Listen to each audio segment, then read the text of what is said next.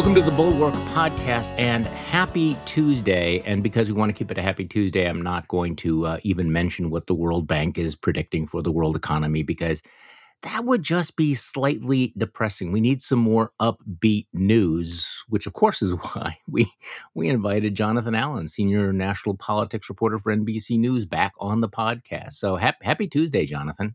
Well, I am so happy it's Tuesday, and from the economic projections, you can do the acronym for "So happy it's Tuesday" as compared to "Thank God it's Friday," and Well, exactly. So, sort of match up. so right before we started the podcast, I confessed to you that I am still locked in my skeptical, cynical mode about negotiations about gun control. There have been a lot of reports, though, that would suggest that members of the Senate are saying, "Look, we're working on something. We're going for a consensus bill, not something that will pass with just 60 votes, but." A piece of legislation that would actually be supported by a majority of the Republican caucus. And John Cornyn is, talking about the possibility of getting something done. And Chris Murphy, who is one of the rare grown-ups in the room, seems to be willing to compromise on lots of things. It's not going to be comprehensive. But I don't know, see, Jonathan, am I just a prisoner of all of my past broken expectations, or and I've asked this several times on the podcast, and I just want to get people different perspectives. Will they get anything done? I really desperately want to be wrong. Am I wrong to be skeptical? I mean, there's like sort of an index, I guess, of like the more likely they are to get something done, the less it is that they're doing. Right.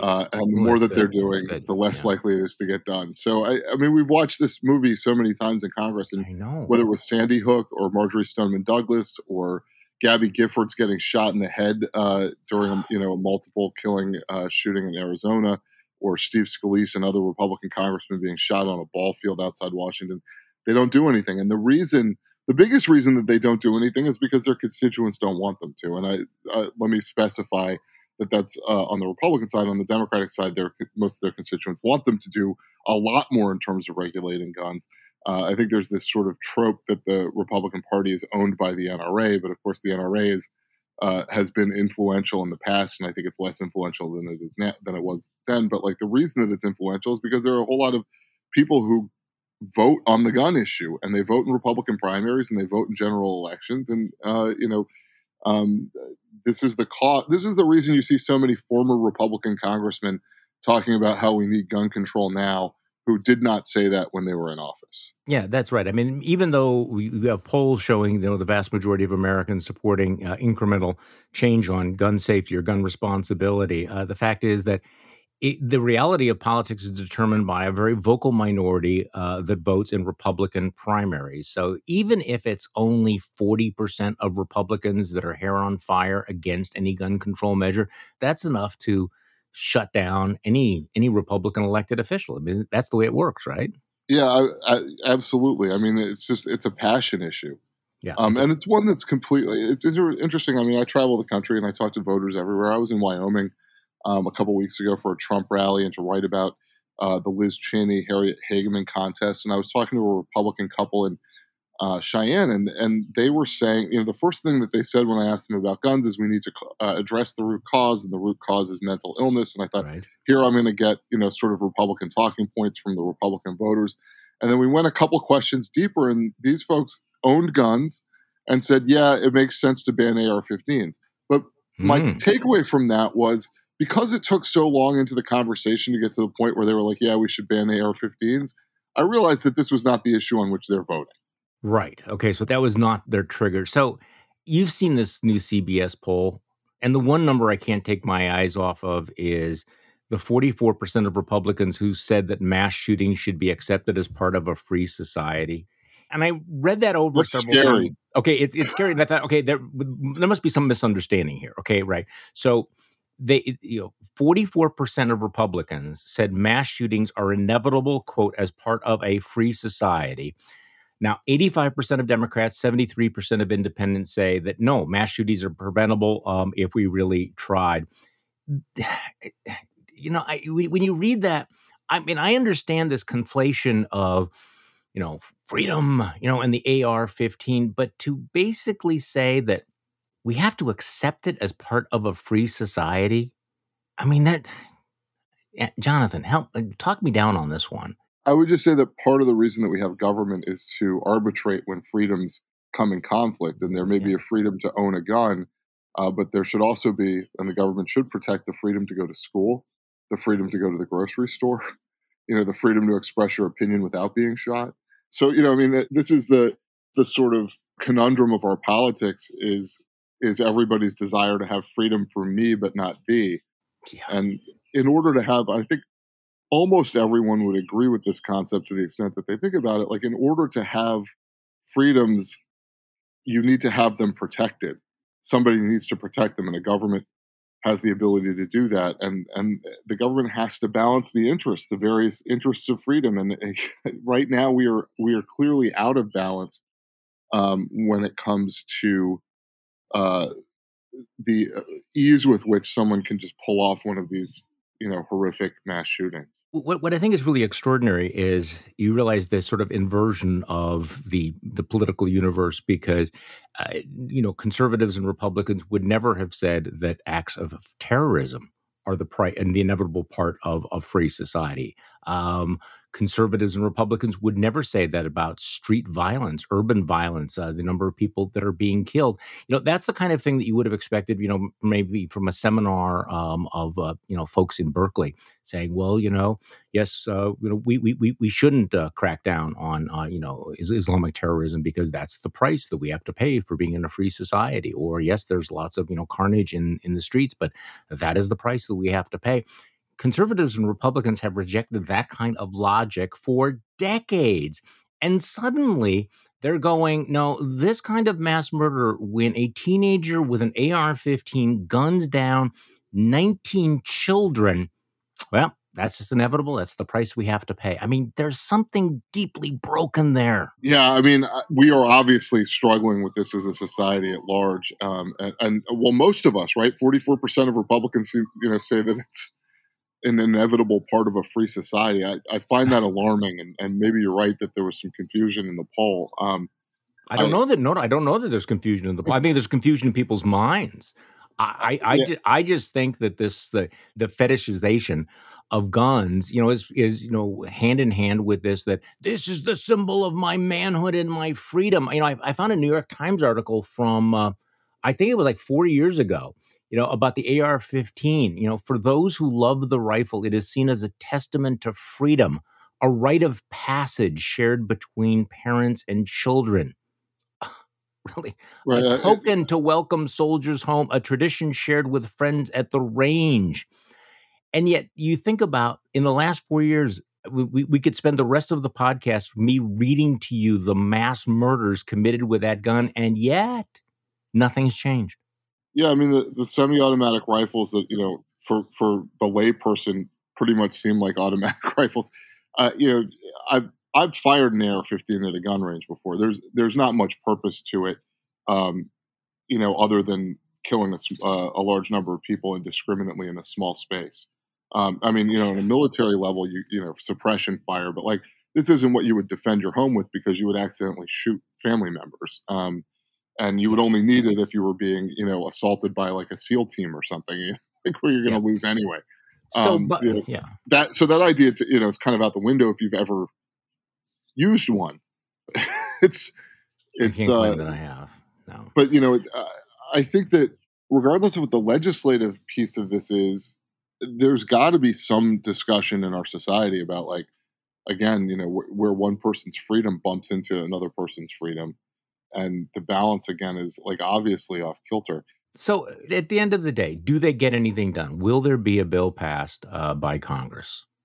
I think it's highly unlikely, and again, to the I extent agree. that they do something, it will not be something that addresses the problem So, see, or any of the right. problems. And look, I mean, my kids do active shooter drills at school. Mhm. Oh God, Like I didn't grow up with that, and then no, then you neither have did to I. explain to them that actually what they're doing is an active shooter drill because they don't call them that. I think my son said that they did earthquake drills.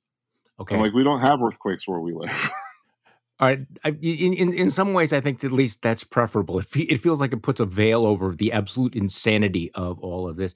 It is interesting though watching because I do think there are good faith efforts to come up with some sort of a compromise. Things like fixing the background checks. These are no brainers. I mean, the percentage of Americans that support this, and for example, even in Texas, John Cornyn has a little bit of breathing room. He's not up for reelection for a long time.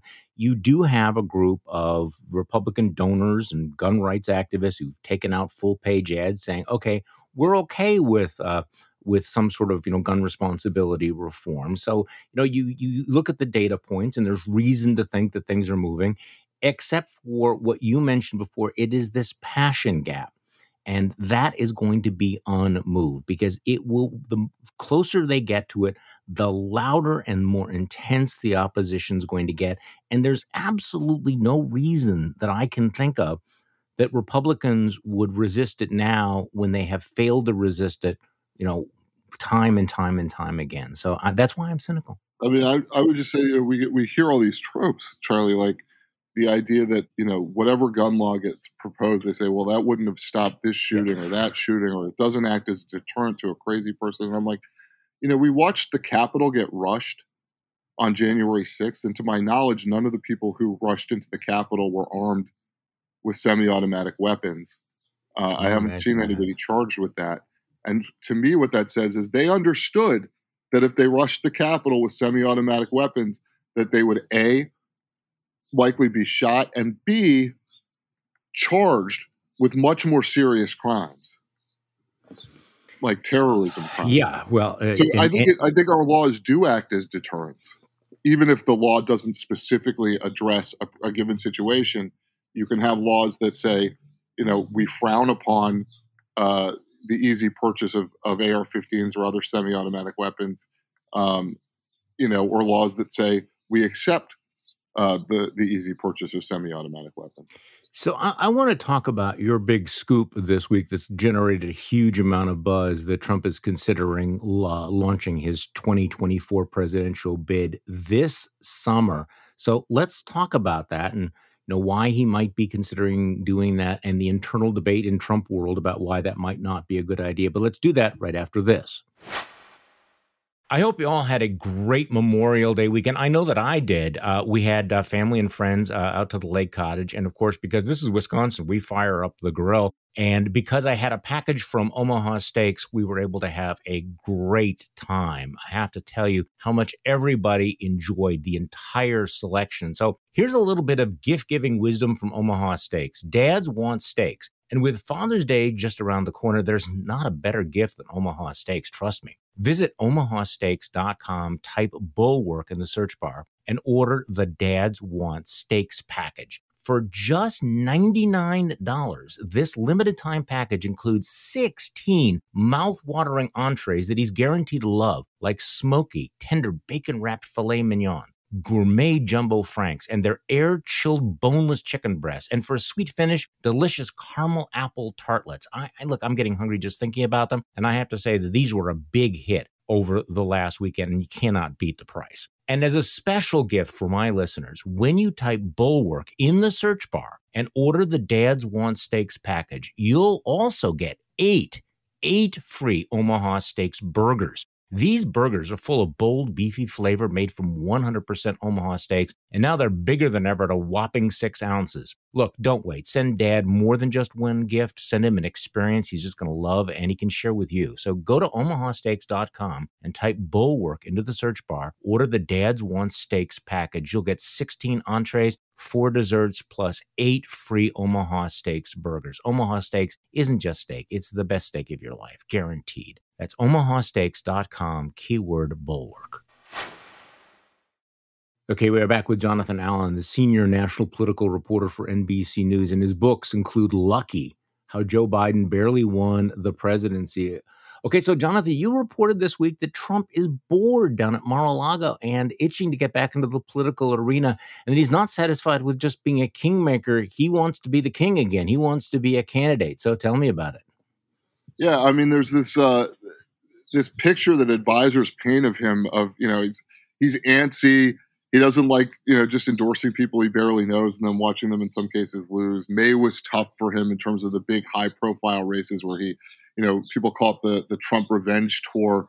where he failed to unseat Brian Kemp, the governor of Georgia, and Brad Raffensperger, the Secretary of State of Georgia, and lost a couple of other gubernatorial races in Nebraska and Idaho. And he wants to like get in. He likes being a candidate. He likes going to rallies. He likes the attention that's on him, and he's itching to get in. And his advisors are sort of split between this idea that he should wait till after the midterms, which is the traditional time when presidential candidates announce, or perhaps get in early as this summer. There are there are a bunch of reasons for him to not get in. The one that's cited most frequently is that if he starts a campaign, there are regulations that Hmm. in terms of how much money he can raise for the campaign committee and the court. There's a regulation that supposedly bans coordination between the campaign and his super PAC, although it's a very thin regulation that's not really enforced. And that's one of the reasons. The other reasons include not depriving Republican midterm candidates of attention, and Hmm. basically taking that attention away from them and making it about his agenda rather than what they're running on. Um, but there are some advisors that think he should get in right now to harness the activism that he still has left over from 2020, and I think more important, and I think this is probably playing on him as much as anything, to try to stamp out the other Republicans who are looking at running in 2024. And of course, the big one there is Ron DeSantis, who has the limitation on when he could announce a presidential run because he's on the ballot this year, For governor, right? which means he can't say he's running for president until he wins re-election in Florida, because he can't tell the voters there that he's focused on the next election while he's still running in this one. So Trump has a window where he could get in and sort of preempt DeSantis. And I think it's harder for DeSantis to get into a race if Trump's already in it. Well, that's the thinking, and you mentioned that Jason Miller, who longtime advisor, talked to you and said that he has recommended that Trump get in this summer and make those intentions clear because it would deny fuel to the busload of GOP hopefuls in his rear view mirror. So, first of all, why would Jason Miller say that publicly? I'm I just I'm think just he's I'm just trying. curious about that. Yeah, I mean, I know a little surprised too Yeah, that he was yeah, willing to say that on the record. I understood was his feeling, so that's why I called him and asked him. yeah. And he was fine being on the record. And I suspect the reason is that he wants to plant a flag that allows others who feel the same to start contacting Trump and to tell him to do it now. I mean, I think that's a big signal or smoke signal. And you also talked to a second advisor who thinks that Trump should stick to the more traditional route of waiting until after the midterms, and he or she told you that the Trump will likely act sooner rather than later. And Trump's obviously on the phone and he's soliciting and getting views, and he's impatient, right? So you point out that his impatience and lack of impulse control are factors here, which is always a great qualification for being the commander in chief. I guess one of the things. So, do you think is the assumption that if he announces that he's in, that just completely clears the field for him, that freezes the field, that it just freezes DeSantis out, that he's got no choice but to bow out? I think it certainly makes it harder for any of these other candidates to raise money, to Yeah. campaign, to go to events in early primary states. DeSantis is already a little bit limited on some of those things, but DeSantis has raised, I think he has like $100 million in his reelection campaign. So I think Trump saying, straight out that he's running does make it harder for those folks to get in. It's interesting that second advisor, I thought this was an unusual burst of honesty too, of saying, my advice is wait till after the midterms, but I don't think he's actually going to do that because he's so impatient. And what they said was, the question is really more, does he just hit send on the press release, or is he able to wait long enough to put together a formal event at least? See, well, what's interesting to me though is that the big question mark is whether that would have any impact on the midterms, because clearly there are a lot of folks that would love to see Donald Trump basically being on the ballot. I mean, he is anyway. I mean, in effect, with all of the endorsements, but it certainly clarifies things, doesn't it? I mean, from the Demo, I mean, how would Democrats feel about this? Does it sort of clarify that? that we are still in the Trump era? Because I hear from, I'm sure you do as well, a lot of Democrats that sort of live in this alternative, wish casting universe where they think, well, he's not really going to do it. Remember, these were the people who thought when he was elected that he wouldn't actually take office or that he wasn't interested in being president. Those people are still, I'm not sure, believing that Donald Trump is serious about becoming president again. So again, what, if any, impact does this have on the midterms? I mean, no matter how much Democrats put their fingers in their ears and go, no, no, no, no, no, no, no, no. Donald Trump is not only a reality, but he is Yes. the largest force defining our politics today. If he gets in, that will be more so the case. Yes, exactly. I think most Democratic midterm candidates would like to see him get in because, to your point, it clarifies. One of his advisors said to me that a reason to wait is that if he starts a rematch with Biden too early, that it gives Biden a contrast point, and it may help Biden get some better traction right now. I think that's right. And also, but every Republican candidate now will be asked a series of questions, including, will you support Donald Trump for reelection? They won't be able to dodge that question. That's an obvious question. Every single one will have to answer. Also, now we have every single statement that Donald Trump makes becomes a potential pitfall. Reporters will ask every Republican candidate around the country, well, this is what the man that you've said that you would support for president has said. Do you agree with that? Right. I mean, so that creates that dynamic again. Not that it's not already there, but it would supercharge that before the midterm. So, I mean, how do Republicans outside of MAGA world feel about this? Do they think of this as a massive distraction? Have Republicans been sort of in denial, thinking that they can keep their head down and maybe he'll just go away? I mean, it depends on the Republicans, right? If Yeah. you're a Trump MAGA voter, you are excited for him to be part of the discussion at all times. I think for a lot of the sort of professional Republican class, they see a potential disaster in just what you talked about, candidates being asked about Trump all the time. We've been living for the last several months in a primary season where Donald Trump has one effect. In a general election season where the control of the House and control of the Senate are going to turn on what happens in swing districts and swing districts, which are by definition, more closely divided. The Trump questions become a catch-22 for candidates. They can either reassure the middle or reassure their base, but it's very difficult to do both of those things at once. Yeah. So there have been murmurs of a July 4th announcement. So if this happens, it might happen very, very quickly. I mean, so July 4th is the date that you're hearing? Well, I heard Possible? a couple of people told me that they had been asked to reserve July 4th as a possible launch date. They're not certain that it's going to happen. They were told informally to reserve it. One of them said to me, that in Trump world, an informal reservation means nothing. Yeah. Pointing to the mercurial nature of scheduling in that universe. But if he was going to do it July 4th, we would probably know, a week to 10 days out that that's what was going on. I mean, probably take about that long to put together a big event somewhere. So let's go back to this whole point about, freezing the field, making it hard for other people. You point out that there are reasons for Trump to feel some urgency, that you are hearing the footsteps of some of the other Republican wannabes growing louder. Ron DeSantis, Mike Pompeo, Nikki Haley, Josh Hawley, Senator Cotton. Some have been visiting the early primary states and endorsing candidates themselves or delivering high profile speeches. So, and also, as you point out, there's this dynamic in which his favorites in some of the multi-candidate races, often fail, win or lose, to finish with as much as a third of the vote, and some see that as a sign his influence is waning. So, are these the kinds of things he's going? I mean, I'm sick of people thinking that I'm not the God King anymore, and we have to shut down all of this other buzz for the other candidates. I mean, is that part of this dynamic? Yeah, I don't think he likes reading chyrons that say that his influence is waning. I don't think he likes watching losses. I think people around him would tell you if they were on Truth Serum that a lot of the losses are places where Trump, endorsed out of a fit of pique or anger at a particular candidate and was essentially making an anti-endorsement.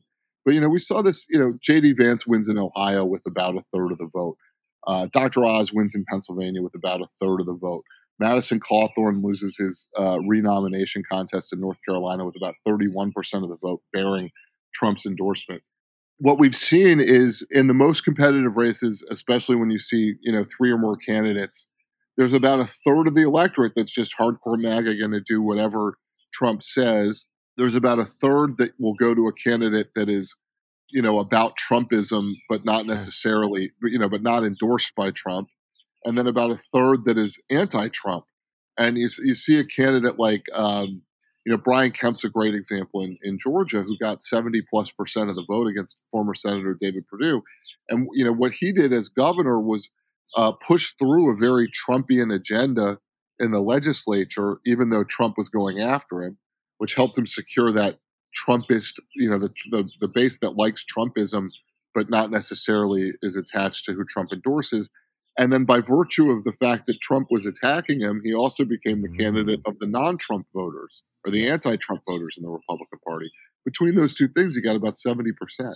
So you have a very interesting quote in your story from one of the second advisors who's more skeptical about an early announcement, saying that Trump in modest doses has been good for Trump. That the fact that he is not like in our faces all the time, seems to have not hurt his poll numbers. In fact, people forget things; they rewrite history. So talk to me about that a little bit. That thinking that if he gets back in the race, then you turn up the dial and maybe remind people why they thought he was kind of disgraceful.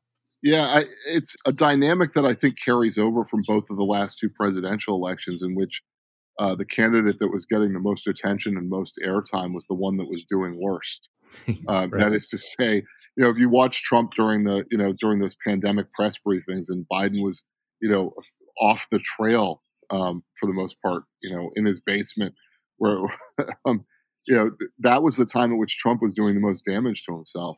The Hillary Clinton folks noticed during the 2016 campaign that when she was in the spotlight, she was doing worse, and when Trump was more in the spotlight, he was doing worse. So This is very interesting. it's something that's kind of taken hold in our politics in the Trump era, that you don't necessarily benefit from being the subject of attention. Okay, so let's go down the history nerd trail a bit. As, as you point out, there is a historical precedent for presidents who've been defeated for reelection, waiting a term and then running again. Obviously, Grover Cleveland made the comeback in 1892 when he beat Benjamin Harrison, who had defeated him back in 1888. Right. So, I mean, this has happened before. It's only happened once, right? Yeah, I don't remember that election or that I set do. of elections in I remember it well. Yeah, it was lit. um, yeah, but and not only that, but there were six times in American history where a president has run against the person he defeated 4 years earlier. Mhm, So, mhm. in the case of Cleveland and Harrison, Cleveland was president, lost to Harrison, then came back and beat Harrison. But there have been several other cases where there's been a rematch.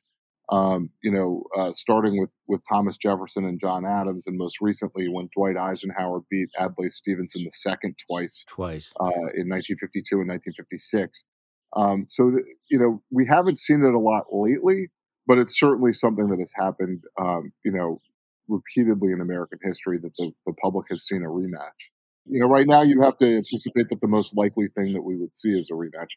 I'm not predicting that that's necessarily what's going to happen, but just the most likely. It is the most likely. You got me thinking though about sort of another almost like feels like a footnote in history that almost every person who has been president wants to become president again, even if they're out of office. So, for example, Teddy Roosevelt didn't run for reelection in 1908, but then ran in 1912 against his Republican successor. He wanted another term.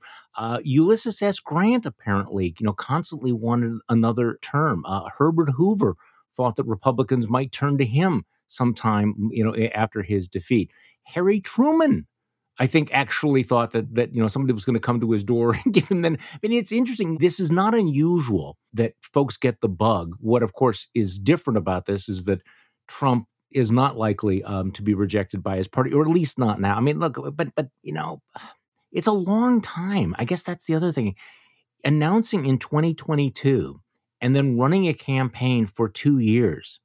I mean, that's a really, really long time. I mean, that's a marathon, and that's a marathon for the candidate, but also, I know we've asked this before, Jonathan, but Is there just a Trump exhaustion factor that he's risking igniting by having the endless campaign? They may tire of him, but they also may not have other choices that they like. Well, that's right. Yeah. And Well, we're watching Bernie Sanders, gear up to run again.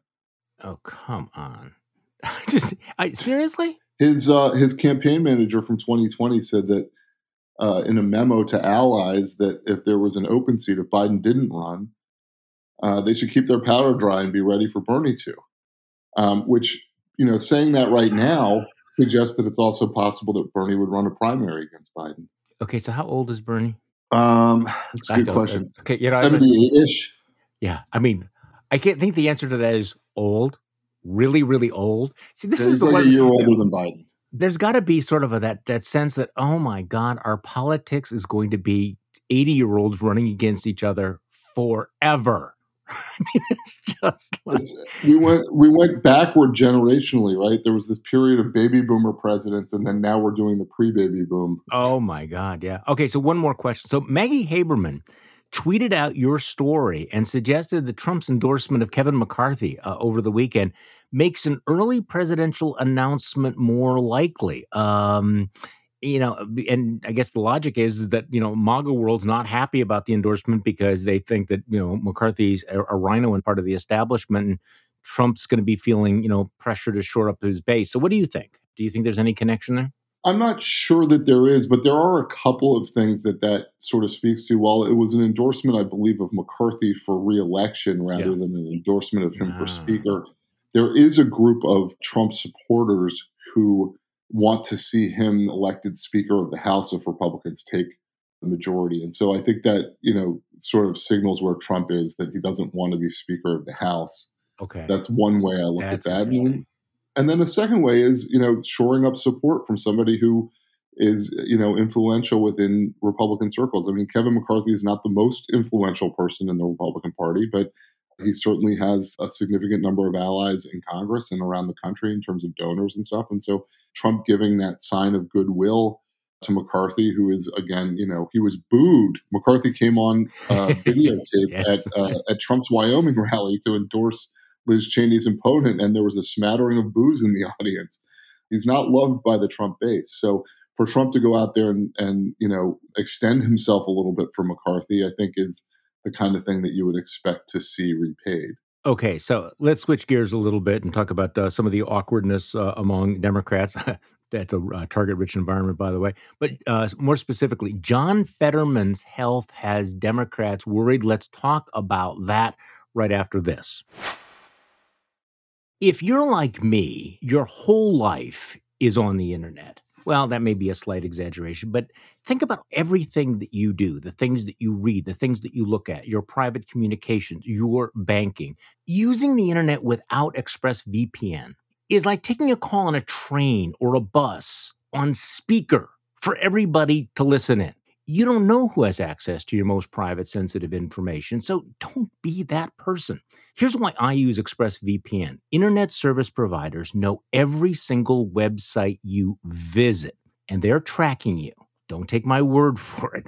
And in the United States, they can legally sell this information to ad companies and tech giants who then use your data to target you. ExpressVPN creates a secure, encrypted tunnel between your device and the internet, so that people can't peep on your online activity.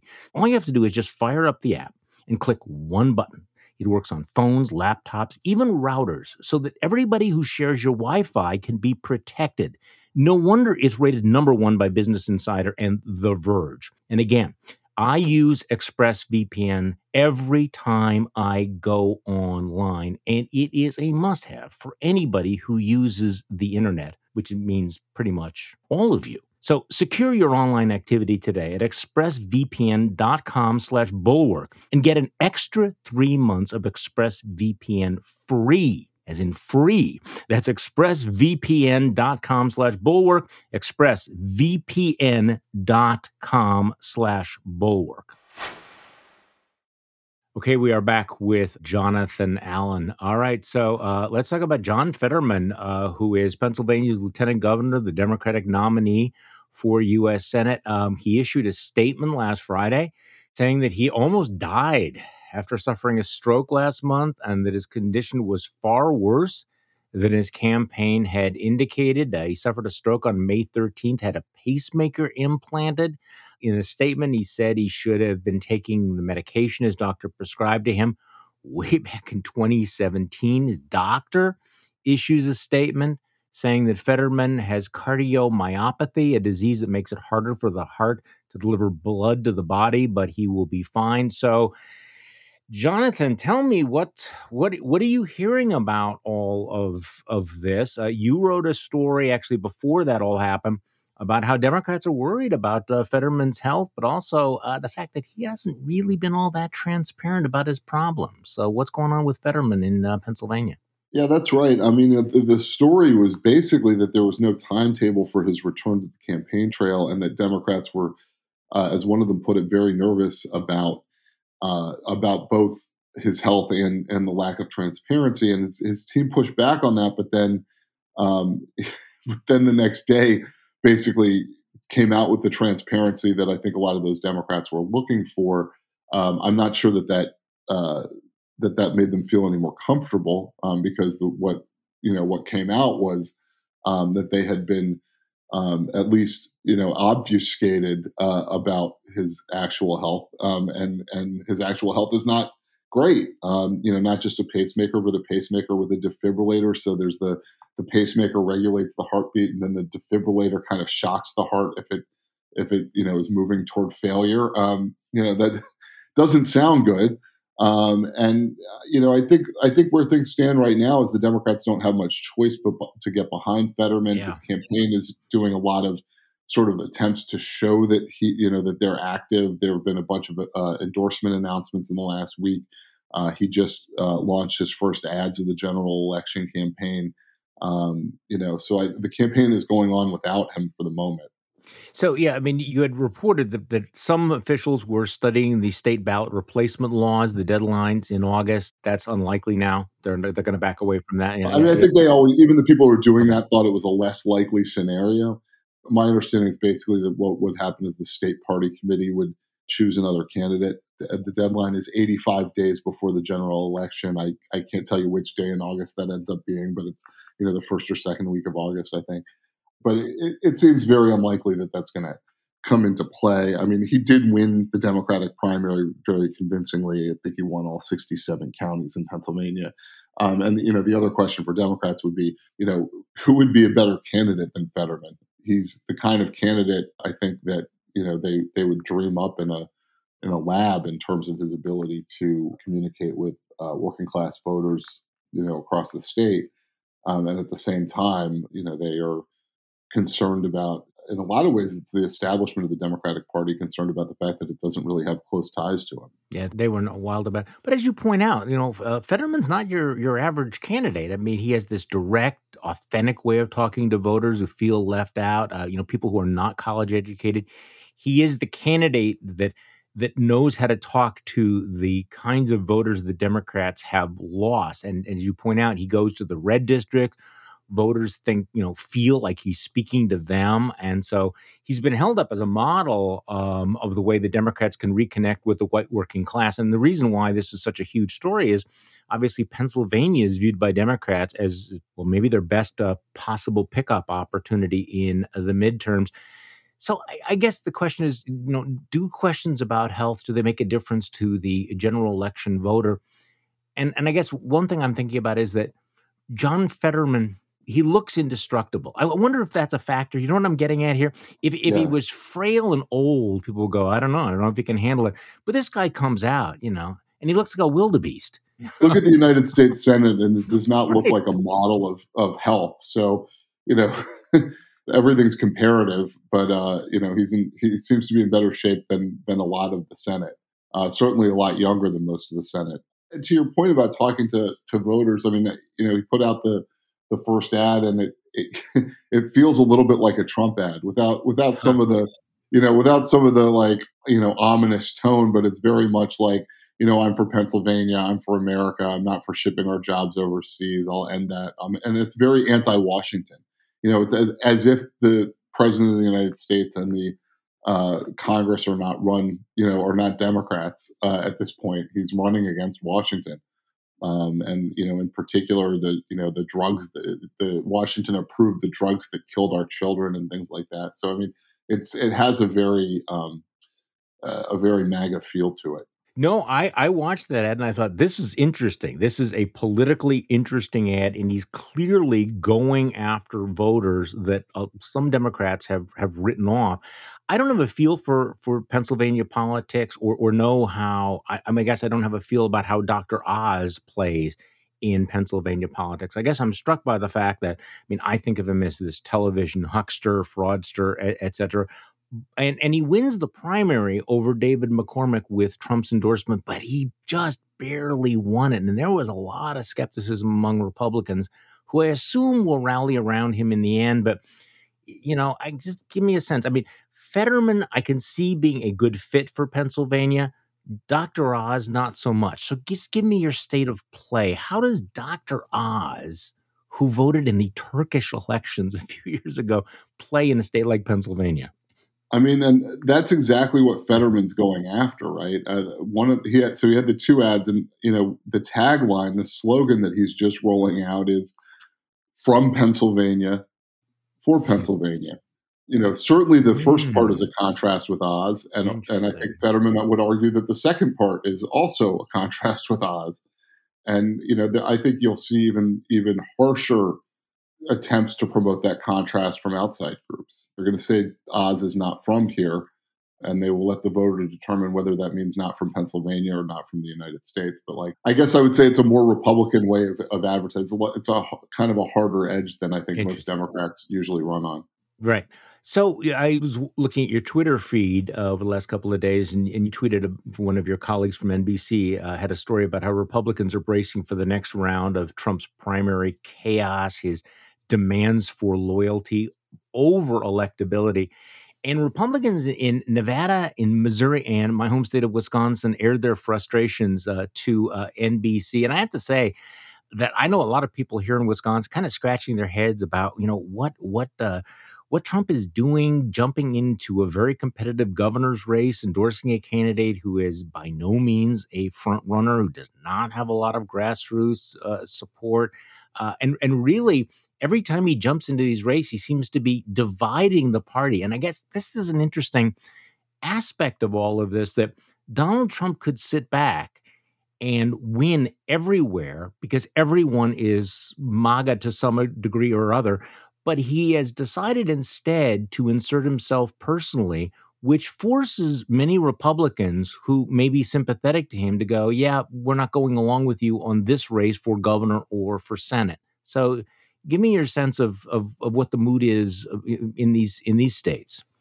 Yeah, I mean, so this is a story by my colleague Natasha Korecki, who saw it happening and, and started making calls, and sure enough, got people in some of these states saying, "Look, we prefer the former president, to stay out Yep. of a lot of these races." And what it to your point, I mean, it really lays bare the limits of Trump's influence. Again, when he's winning, sometimes it's when his candidate is winning. Sometimes it's with a very small percentage of the vote. At the same time, what he does with all the victories is he creates this cadre of loyalists. I mean, Super if loyalist. you are, Tim Michaels and you're running in Wisconsin against, and I guess there's several candidates there, but the main one, Rebecca Kleefisch, Right. if you win that race on Trump's endorsement, you know what got you into office. Right. You are totally beholden. Yeah. On the other hand, if he loses, then other candidates who might have been much more sympathetic will feel a certain independence from him. Right? I mean, it's risky. It's probably the best way to put it. So one of the strange little twists here in Wisconsin, and Tim Michaels is a business executive who ran for Senate unsuccessfully, ran a quite an underwhelming campaign, and really has been off the radar screen politically in Wisconsin for years. Jumps into a race that was already somewhat competitive, including the fact that the former Lieutenant Governor Rebecca Kleefisch, who is clearly the front runner and probably still is, has the very strong support of the Republican quote unquote establishment, including Scott Walker. So Scott Walker is very strongly for Clayfish. Trump jumps in on Michael's side, which kind of sets up a little bit of tension there. And all the indications that I have seen, both behind the scenes and publicly reported, is that one of the brokers of this deal is Reince Priebus. That Reince Priebus apparently still is advising Trump, and that Reince Priebus, who used to be the chairman here, decided that he was going to go along with Michael. So, I mean, there's like factions within factions. And it is kind of an interesting, it feels kind of Byzantine, if you know what I mean. It's like, trying to just sort out, which elements of the Republican Party and Trump world are in various. I mean, that was true in Pennsylvania, right? I mean, you had David McCormick, who was the more mainstream candidate, but he had Stephen Miller, the anti-immigration homunculus, who was on his side. So it's become very splintered, hasn't it? Absolutely. And I mean, the Kremlinology of Trump world is endlessly fascinating if you decide to dive into it. But I think the key thing to remember is that no one's ever really cast out. And that's not terribly unusual. I mean, the Clinton world operates like that, where, someone is in disfavor, or they lose a job or whatever, and then a year later or 3 years later, you see that they're, on a plane with Hillary Clinton or Bill Clinton advising them. I think this is what's going on with Priebus, right? He's somebody who has some access to Trump still, and Trump, I think, smartly solicits a wide range of views from current and former advisors on all the things that he does. He doesn't always take the best advice or choose best, but I think it's smart to cast a wide net. Yeah, but it's also always risky to dive into a state when you don't know really what's going on. And I have to tell you, I don't think this is I don't think I'm telling tales out of school. A prominent Republican, former United States senator, went on to become the president of the Heritage Foundation, without naming any names. I remember called me back in, I can't remember whether, I think it was 2010, and he said, we're thinking of making an endorsement in the governor's race. And basically, we want to make sure that we support somebody who has strong grassroots support from the base and strong support from talk radio. And we're thinking about getting involved in the governor's race. And what do you think about, former Congressman Mark Newman, who's running for governor? And I said, well, I have to tell you that Mark Newman does not have support from the grassroots, does not have support from talk radio, and will lose very badly in a primary to Scott Walker. And this individual, who I'm not naming, said, okay, well, that's very, very helpful. Thank you for your advice. And then the next day endorsed Mark Newman, who then who then went on to lose very badly in the primary to Scott Walker. And I was like, okay, why did you make the call? What did you think? You asked very specific questions. And that I had that flashback to the whole Michaels thing, because Michael strikes me as that kind of a candidate, somebody who's been gone for 10 years, who has a $17 million house, I think in Connecticut or New York, and suddenly dives back in with no grassroots support, as far as I can tell. I don't know what the talk radio world is doing. It's not quite as influential as it might have been. And yet, they're going in, and I think it's probably going to turn out the same way, but who knows? What do I know? Right, Jonathan? Okay. Speaking of what do you know? You were in Wyoming. On a scale of 1 to 100. See, I'm putting you on the spot now. I know you love this.